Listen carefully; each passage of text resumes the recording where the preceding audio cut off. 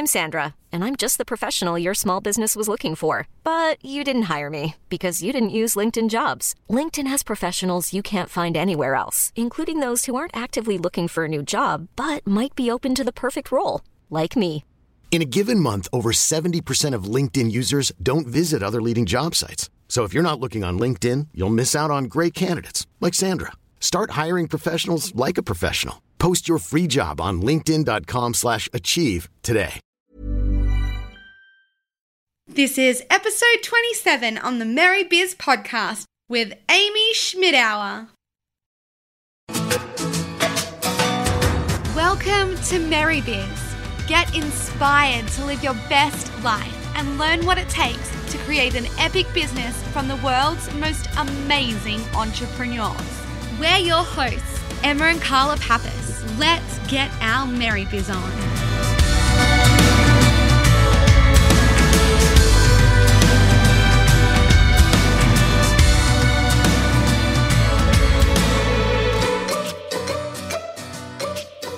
Today's guest is a content and social media marketing YouTuber and coach. She writes, hosts, and produces Savvy Sexy Social, a web show that helps rising stars and personalities create their brand authority. She's published over 500 videos, gaining more than 2 million YouTube views.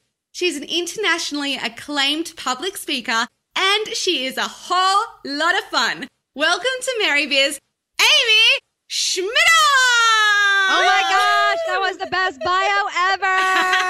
We had to say it like that. that. So awesome. You are. We're so excited to have you on the show, Amy. Thank you for having me. Oh, that is our pleasure. So the very first question we ask everyone is, what has been on your agenda today? Oh my gosh. Well, it just so happens to be Groundhog Day. So I tried to pack it full of things that I would want repeated. So... So on the agenda for today, doing a little content creation, always be making some videos, always make videos. And later on, I'll be treating myself to a massage, Lovely. I feel like they say in other areas of the world. I just call it a massage. Well, that sounds like an awesome day to I be didn't repeated. even know Groundhog Day was actually real. I thought it was just a movie. It's a real thing. That's what's so darn sad about it. But the repeatable part, that only happens in the movie. I mean, you would think. We're not sure yet. There's still hope. I guess you guys are in the future, so you can tell me if that's real or not. It's so funny. So we love what you're all about, and we love Savvy Sexy Social. And we would love to know, how did it all get started? And what did you do before you became, an online entrepreneur / YouTube star? Oh my gosh. Well, I don't know. I don't know if I'm a YouTube star, but I have been on YouTube for a really long time. That was really how I got started. I was sort of dragging my feet on social media outside of video creation for some time before I finally dove in. But I've been creating video content sort of at first it was just a hobby. It was really just because I enjoyed the editing process. In 2008 was when I joined YouTube and really was just getting inspired by other creators, those veterans that were really up and coming at that point, and started sharing my life through video. So through that, I learned a lot about community building. And that's what's led me to where I am today, just being able to execute on my own, and then finding that the brands I was coming in contact with wanted to learn more about how I was doing that. The ones that were very ahead of their time in those days, because social media was something that was really hard to get brands to consider as a part of their budget. But for those that wanted to learn, I was teaching and sort of just ended up creating a business on the side of my full-time job. I went to school for political science. I was in policy and lobbying and fundraising. So that's what I was doing in the day-to-day. And this social media video thing was on the side, and it just turned out to work out fabulously. Wow. Awesome. And you talked about social media, and you get around on social media. I think you're on Periscope, Snapchat. Don't tell Blab. anybody I get around. That's a girl. Come on. And you are awesome on social media. Do you think... Everybody check her out. Yes, everyone. We'll share all the links in our show notes. Do you think it's important to be on all the different platforms? No, I actually don't. I think it really does depend, though. It depends on the size of your brand. It depends on the resources that you have. It depends on the staff. It depends on where your audience is, where their most of their attention is. And it's really hard to say not to be on any social network, especially when the big three like Facebook, Twitter, and Instagram, and now we're even considering Snapchat, one of those big ones. Yeah, I love it. So many people on these platforms, and YouTube as well. YouTube is a little bit of a different animal because users can be logged in or not logged in, but still, there are a lot of things here. There's a lot of people there. So to say your audience isn't there is kind of silly, because when you have billions of monthly active users on Facebook, it's kind of hard to say, Yeah. I don't know that my audience is over there. Well, Yeah. probably they are. You're just a little too lazy on how to find them. So true. But at the same time, I mean, it also depends on who you are and where your resources are, because I don't want you to be on Snapchat, Facebook, Instagram, YouTube, Twitter, Periscope, Blab, everything just because you've been told to do that. And then you're mediocre across the board, probably terrible across the board, not even mediocre. And what good does that even do you? You're stressed out as a brand. You can't seem to make any ground. You're spending money, you're spending time, and it's not paying off. Yeah. Which is why I believe it's actually so much better to choose one or two and knock them out of the park before you expand from there. So it really depends. It also sort of depends on how you treat the platform. We're actually seeing a lot more trending in the direction of social media platforms being media delivery, where YouTube is a social network, but it's also where I host my content, which is risky business. You know, you don't want to host your content on a platform that you do not own. But YouTube is this really different animal where it serves both purposes, and it's also going to send you search traffic, which is incredible. Yeah. So there's an interesting ground to play there. As long as you know where your owned assets are and what the goals always should be, it's a good idea. But YouTube to me is more of a content creation platform as well as a social network, where, you know, we're really focused on the content there, but I'm going to have probably a more casual conversation with said viewers or followers, et cetera, on like a Twitter or a Snapchat. So you really need to get very clear about letting your audience know where you're going to be. You should be where they are in the first place if you've got nothing going on. But if you do, it's okay to say, we're on Twitter and Instagram, and that's it. Yeah. You know, and if that's the case, be crushing it. Yep. 100%. So why is it important, like, to be on video, and how does video have, you know, a lot more power than other social media channels? And also like content. So like over writing blogs and things like that. Well, it's a lot of things. I mean, we're growing into all over the world more visual learners because we just don't have the patience. And so video, therefore, just wins. Yeah. I mean, it really does. If somebody says, you know, in your case, for instance, somebody wants to make one of your smoothies, it's going to be really effective to read the list of ingredients. But at the same time, being able to watch you put those things into the concoction is going to be more effective than somebody trying to read it. I tell you this because I have food shipped to me every week that's all the ingredients, so I can take the pleasure in cooking something myself without having to go through the pain of shopping for it. But reading the directions is not as fun for me as watching somebody make it so that I can replicate that success. Because maybe I don't know what a dice actually is, and I need to see it versus just reading it on a page. Like, oh, okay, well, maybe that's large or small. I don't know. So you really need to think about what your content is, and could it be better served in a visual format? A lot of times the answer is yes. Does that mean that copy is bad? Then absolutely not. Copy is amazing. Copy is the reason you're going to get any traffic to that video in the first place. But you just have to see what you're doing to best serve your customer, because if you need both, you need both. And you're actually probably going to get a bigger payoff should you use both. For instance, having a video, complimentary blog post copy, embedding that on your website and directing people to the site so they can read if they're not able to watch, and they can watch if they're just not interested in reading. Yeah, I love that. I want to go back to, you know, your business journey and how you went from, you know, working a full-time job and now you're doing this online amazing business full-time. So was there a transition, and was there any fear like based around kind of leaving that full-time regular job? Oh man, that's a huge decision, right? I mean, and it is for everyone, and it's never easy. And I like to say in most cases where we're all so excited about like, oh, I'm going to keep building the business on the side. And then eventually it's just going to be so big that I'll be able to leave my full-time job. And we always want it to be that way. But the reality is in most cases, and anyone that watches Shark Tank, for instance, in the US would know this. Yeah. They always say like, wait, you have a full-time job?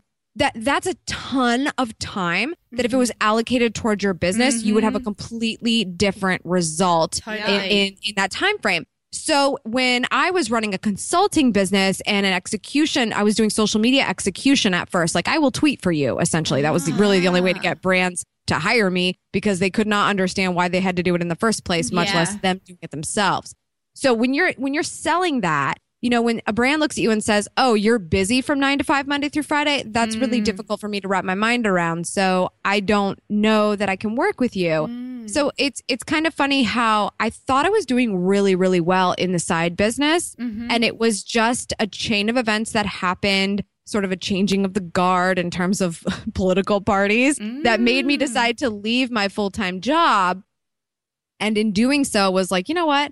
I'm young. I'm in my early 20s. I'm single, no children, no big, obligations, no crazy car payments or anything like that. I have the ability to take this risk right now. I've been doing my research for almost a year and a half. I've taken vacation time, gone to conferences, spent any extra money on education, spent any extra time on the business. I think I can say that this is a risk worth taking at this point because my plan B is totally there. I had amazing rapport with my previous employer. I had great experience in the field where I could have gone and been a campaign manager or fundraiser someplace else. And that was something that I could have done. And it was my plan B that I never really had to take because it turns out when I took that big leap and because I did all my homework and because I did a ton of networking, as soon as it was like, hey, guess what? Amy's full time on her own for her business. Suddenly everyone got the memo and I had clients within 3 weeks, full-time worth work. Awesome. Wow. So it's incredible what you do to set yourself up for success. I'm not saying that that's something that's going to happen to every single person. I'm just saying that you can't take that jump and not understand that there's managed risk there. And what is the managed risk for you versus what was it for me? So you just keeping that into consideration. It was a huge decision. I was scared to death. I remember making the decision a year before I did it. And I remember losing sleep a year before I left. And I was like, oh, how am I going to tell my boss? My employers have been so amazing to me. I mean, I will go to the end of time talking about how much I love that company, but I just knew that it wasn't going to be for me for the rest of my life. So it took time to actually make it happen. I'm really glad it was a year later because I think when I was having anxiety, I was like, I don't think it's time yet, but how am I going to know when it's time? And then the right time came. Exactly. Amazing. We love that story We're always so like, much. There's no right time and there's no wrong time. There's just now. So Amy, like what would be the biggest challenge for you going from your old job to full-time Savvy Sexy Social? What was the biggest challenge? Man. I think probably the fact that when you wake up every morning, you're reporting to a brand new boss. And every boss you have to report to, you have to get to know them really well, how they work, how they think, what they're going to do for you and what you have to do for them. And when that person is all you, it's very, very interesting, the dynamic there. Because you're like, oh, I'm in charge. Cool. I get to sleep in. Yeah, my boss said that's great. My boss said that's totally fine that I can work from noon until 1 o'clock in the morning. That's great. So it's stuff like that. That was the challenge, was understanding where is my greatest productivity? Because at this point in time, all I know is the hours from 5 p.m. to 1 a.m., which is what I've been doing, or the weekends. Wow. I have a completely different work life now, and I need to find my new level of high productivity so that I'm not wasting any time. Because what's the point of running a business and having to wake up to report to yourself every day if you don't want to go into work because you missed out on figuring out where your balance is? Because when you start giving away every minute of your life to your business, which most of us do, and it probably won't stop for a while because you just can't stop thinking about it, you end up not having as much of a passion for it as you did in the past. It's sad, but it's true. It doesn't mean it goes away forever. It means it's just a little bit different than where it was before.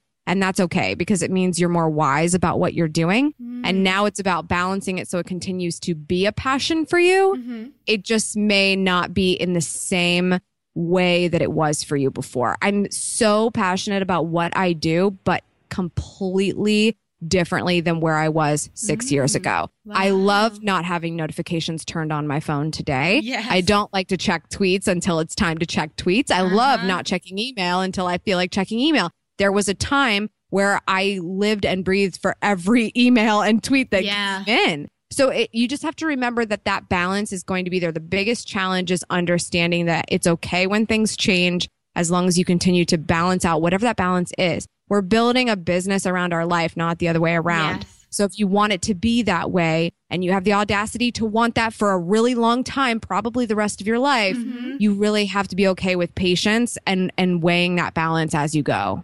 Totally. I love that. Totally. So some of our listeners have probably not even been on some of those social media channels we were talking about, like Blab and Periscope and Snapchat and things like that. So for someone who has no idea, where would you suggest they start with social media?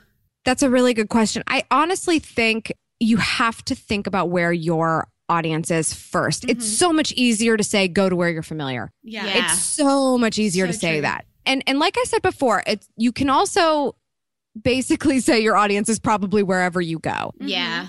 Probably not going to say that about Blab for the vast majority of the world. And maybe even Periscope. Periscope is changing because it's now available in stream on Twitter, but Twitter is also changing and the audience on Twitter is changing significantly. So although all of them have great arguments, and although it would be easiest to say, go to Facebook because you log into it every day anyway, I would actually rather, if you were getting started, just completely wrap your mind around the one social platform and maybe in your heart, it kind of hurts you a little to know that you have to get to know it really well. Yeah. Because if that answer is Instagram and you've never logged in, it's actually a blessing because Instagram is gorgeously simple and yet so complex because of the simplicities of it. So it's cool because if that's where your audience is and you focus on it and you really understand how to use it, how to talk to people on it, how to find other people on it, how to search trending topics and trending locations, when you really dive in and get a great understanding of it, that's where you need to start. Instead of going to what you know, get somewhere that is where your audience is. As long as that is the case, you won't be wasting any time. I just worry about people going to only what they know because it's hard to get out of your own routine sometimes. And then you go to Facebook because you know it well, but you're going to be like, oh, I'm going up from a brand standpoint now. I'm going to find my audience here. And yet we go and we log in and we get a little distracted by what our aunt posted. And then the ex-boyfriend's got a new girl in his life. And, oh, hold on. Don't get distracted by what you already know really well. You have to focus on who this is for. Yeah. So go to them and get to know their environment. It's like going to the cocktail party that you're just not sure about, but somebody invited you to, and you're like, what do I wear? Yeah. What do people talk about there? How do I get to know this place? How do I blend in, but eventually stand out? Totally. That's a very important process to understand. And that's what social media is. I love that. And I think it's also really important to keep that in mind as your business grows. I mean, like, we only just got on Snapchat. And I mean, like, I know you've been on Snapchat for a while, but far out, it is an amazing social media channel. I know. It's so like fun. It's like my guilty pleasure, that thing. It's just so easy, and I think that's why we're loving it, because you can talk directly to your people and snap them back, and it feels a little special getting a little video. It's so funny that you guys are saying this too, because you guys are so amazing at Instagram. And my friend Sue B is the Instagram expert, and she loves her some Instagram. Instagram is her jam. But at the same time, when I went to her house on Cape Cod and I showed her how I was sharing sort of like a behind the scenes look at my life, I never would have uploaded these videos to Twitter just because it didn't, right? I never would have uploaded them to Instagram because there's a very high bar of what can be posted on Instagram, as you guys know. And she feels the exact same way. So when I showed her, I was like, this stuff disappears in 24 hours. Like, who cares what happens? It's a raw experience. Yeah. And that is what our audience wants so bad. That's why social media is a thing at all. Even though, people are using professional cameras for their Instagram account. We're just coming to accept that now because we accept the platform for what it is. But the very coolness about Snapchat is that it forces you to be raw, forces you to use your smartphone, and it also forces you to just come to terms with the fact that followers don't matter and that you're actually looking at real impressions there. Love it. And that is massive. That's massive. It's so exciting. I love it so much. So, Amy, who would you say is your biggest influence now? And also growing up, who was your biggest influence? That's growing up, man. Growing up, who was my biggest influence? Gosh, I think if I had to have an influence choice from just growing up in general, I think it would just be anybody I listened to musically. Because I don't think I knew at the time, and I certainly still think about it now, but anytime I've ever listened to music, I've always visualized some sort of video that goes along with that music. So what's really kind of funny about that is like, I guess maybe I subconsciously thought I was going to be a music video producer in my like adult life. Cool. So that's sort of why I think my biggest influence was music, because I think I actually got a lot of creative ideas from visualizing that as a child. I love that. A lot of like just normal kid music, I guess, like pop, and I listened to a lot of R&B growing up as well. So just getting to know like how music and video work really well together. It's not something I do, but it's always been something that has driven me creatively. So I guess if I had to credit something for my childhood, early YouTube would have been people like Philip DeFranco and Justine Zarek, because they just truly showed what you could do with a simple camera and keep people encapsulated. And I just absolutely love them. And they still are huge today on the platform. But today, I think I'm most motivated. I don't know. It's funny because I've been trying to really stay in my lane. I think there's a lot of ways to be motivated by other people in the industry, or not in the industry. But sometimes I worry about my colleagues a little bit that are coming up and worrying a little bit too much about what's going on around them and not executing. So as much as I get motivated by people, I think I just get motivated by people in general more than I get motivated by one person. Yeah. Because I don't want to be so fixed on one person that I forget who I am. Yeah. And I'm seeing that happen a little bit too much. I think that just happens with social media and fame for some people. Yeah. So yeah, a lot of influences. I think if I had to go with a business influence, it's really tough to not say Gary Vaynerchuk, because he's awesome.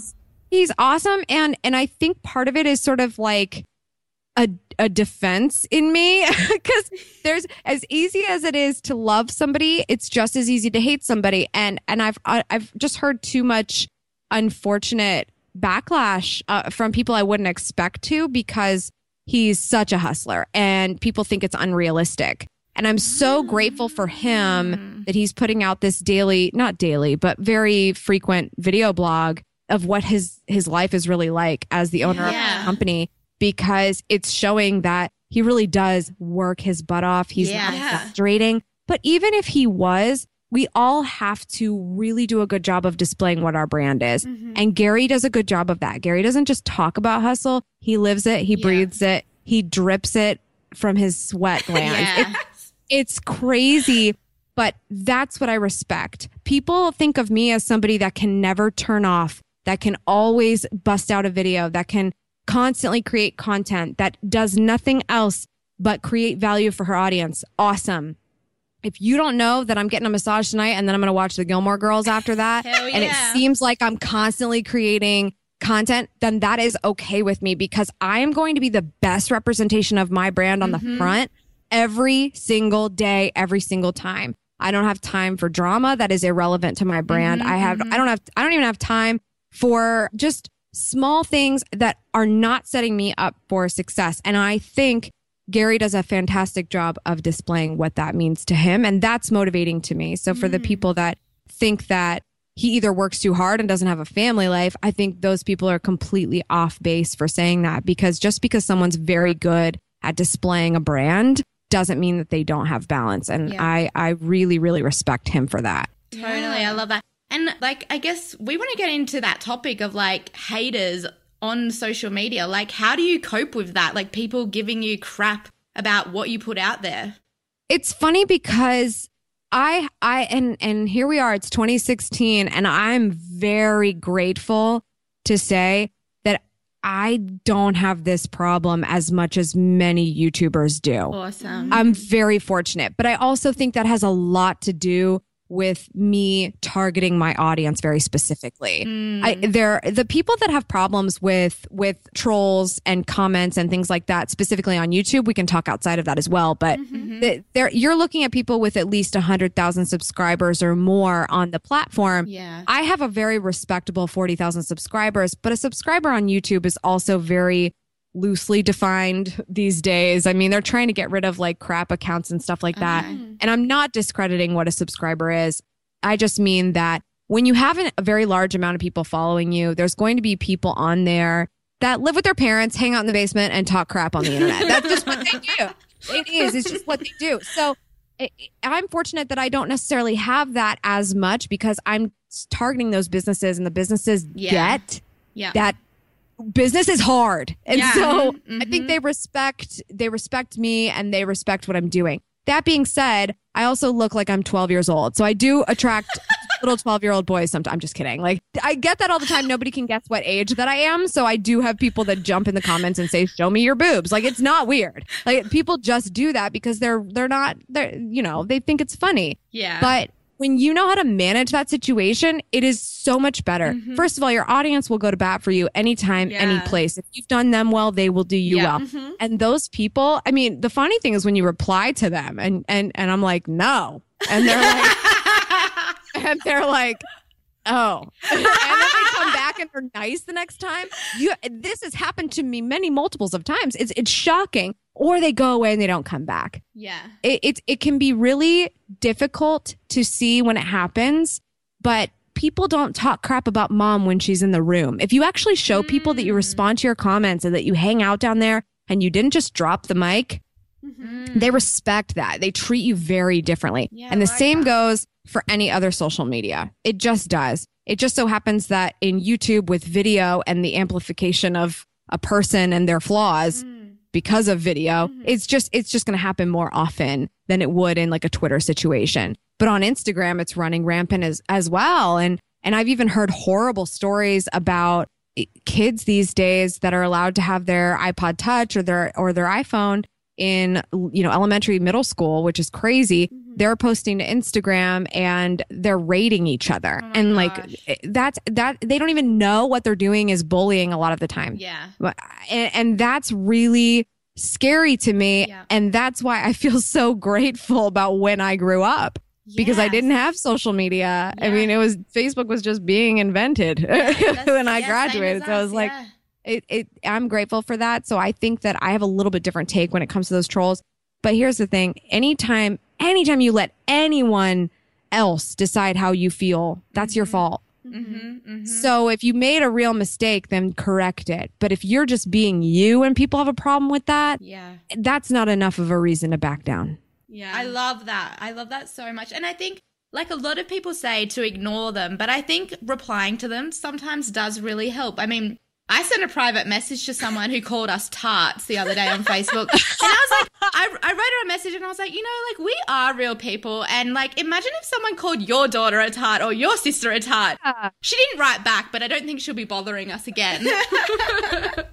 Exactly. And they don't expect that to happen. That's the crazy thing. Yeah. Most of the time, people really think they're talking to a computer. Yeah. They're like, oh, how stupid are you? And they type it and they're probably just thinking it in their head and they just type it with the keystrokes because they can. And they really don't realize that they are hurting real people. You guys do seem kind of like an anomaly how happy you are, but you really are real. And people need to respect that. And I love to hear that. What's crazy about this specific topic is just the direction it's taking with live streaming specifically. Yeah. And that's what's really difficult. You know, every day I'm watching somebody on Periscope that is trying to deliver some form of content, even if they're just answering questions. And then they have to like pause and like they have a face happen, and then they have to touch the screen and like block somebody because there's this whole process now of real-time trolling that we have to deal with. And that's really difficult because we're all trying to intensely look at the comments so that we can pay attention to our audience. And then those jerks that know full well you're going to see what they said pop up. And it's difficult, especially difficult for me because I don't block people. On YouTube, I've never really blocked anybody. I think it had to be a very extreme situation. You have to use very derogatory words to get blocked from my channel. Show me your boobs isn't going to do it. Yeah. But you know, in Periscope, it's really, really different because I have found that I've blocked people and I don't like that. Because I liked that I had a policy of not doing it unless things just got to irreversible, you know, and it's difficult. And I think it's something still to learn how to be managed. But I think we're all becoming better readers in our mind instead of out loud because we don't want to read that troll comment out loud. Yeah, totally. And it's like, I don't know. It's still yet to be seen what will happen there, but it's something to think about, and it's unfortunate. Yeah, totally. So, Amy, like wrapping this up, let's like put all this together. What would you say is like your top 3 social media tips for any brand or any business? First and foremost, just get really, really clear on what your goals are because far too many are just jumping on social, going to their favorite network and thinking they're going to start a company, using their personal profile on Facebook to start selling something. And I'm seeing people left and right get bounced off of Facebook. Facebook's kicking you out. Like if you misuse it. So get really clear on what your goals are because when you do that, you're going to reverse engineer the process. There is no choice. If you want the goal, you need to know how to get there. And if the way to get there happens to be Instagram, you're going to go and you're going to say, all right, it's time to dive into this. It's time to learn what I can from this and really go for it. Secondly, because of that, you are not there for you. You are not there for you. Yeah. So whatever you think people should know is probably along the lines of buy my product or hire me. So that's all fine and good, but you're not there for you. You are there for those people that you are trying to attract to your brand, those potential customers, those potential audience members. So you have to think about what they want to know before they're going to care about what you think they need to know, because that's the courting process for social media. So that's why content creation is a thing. Content marketing is very important. YouTube videos are great, but they're not going to drive traffic if it's all about how to use your product. Nobody cares. So until somebody does care, talk about things that are actually on their radar that are relevant to your industry, whether it's in the form of a tweet or in the form of a YouTube video or in the form of an Instagram photo. Got to think about what other people are already thinking about if you want to be discovered. Love it. And then always remember that we're on social media, but we are renting it. We don't own it. We are renting it. It can be ripped away from us as fast as it was given to us, such as places like MySpace. And Brian Clark from Copyblogger gave a great example about people blogging on other platforms. We all got really excited about a platform called Posterous many years ago. And then Posterous disappeared and all those blog posts were gone. So think about that. We don't own the space. So always remember that social needs to bring people through a funnel. And that funnel is your social funnel. And you need to get people back to places you own, like your website and ultimately your email list. If you're not growing something that you own, you're ultimately building nothing. You're building something for someone else's business to be a success. I don't care about Twitter's business. I hope that they do well and I hope that it's still around, but I'm going to leverage that area of the world to bring people back to where I hang out, where I own the environment, where I own the distractions, and get you on my email list so that I can connect with you if the rest of the internet blows up. Oh, I love it. Those tips. Good tips. Amazing. Hey. So we're almost out of time and we do have one last question for you. But first, we'd love you to tell all of our listeners where they can find more info about you. SavvySexySocial.com. Everything's there. The videos, the podcast, all the things. Love it. And our very last question, and we ask everyone this question, is what is the one mantra you're living by right at this moment? My mantra is do you. Just do you. I love that. Oh, Amy, you're amazing. It's been amazing speaking with you, Amy, today. Like, we've learned so much ourselves and we're inspired to try new things on social media and just like keep going. And I think our listeners are going to get so much out of this episode. So thank you for your time. It's been a pleasure. It has been my pleasure, ladies. Thank you so much for having me.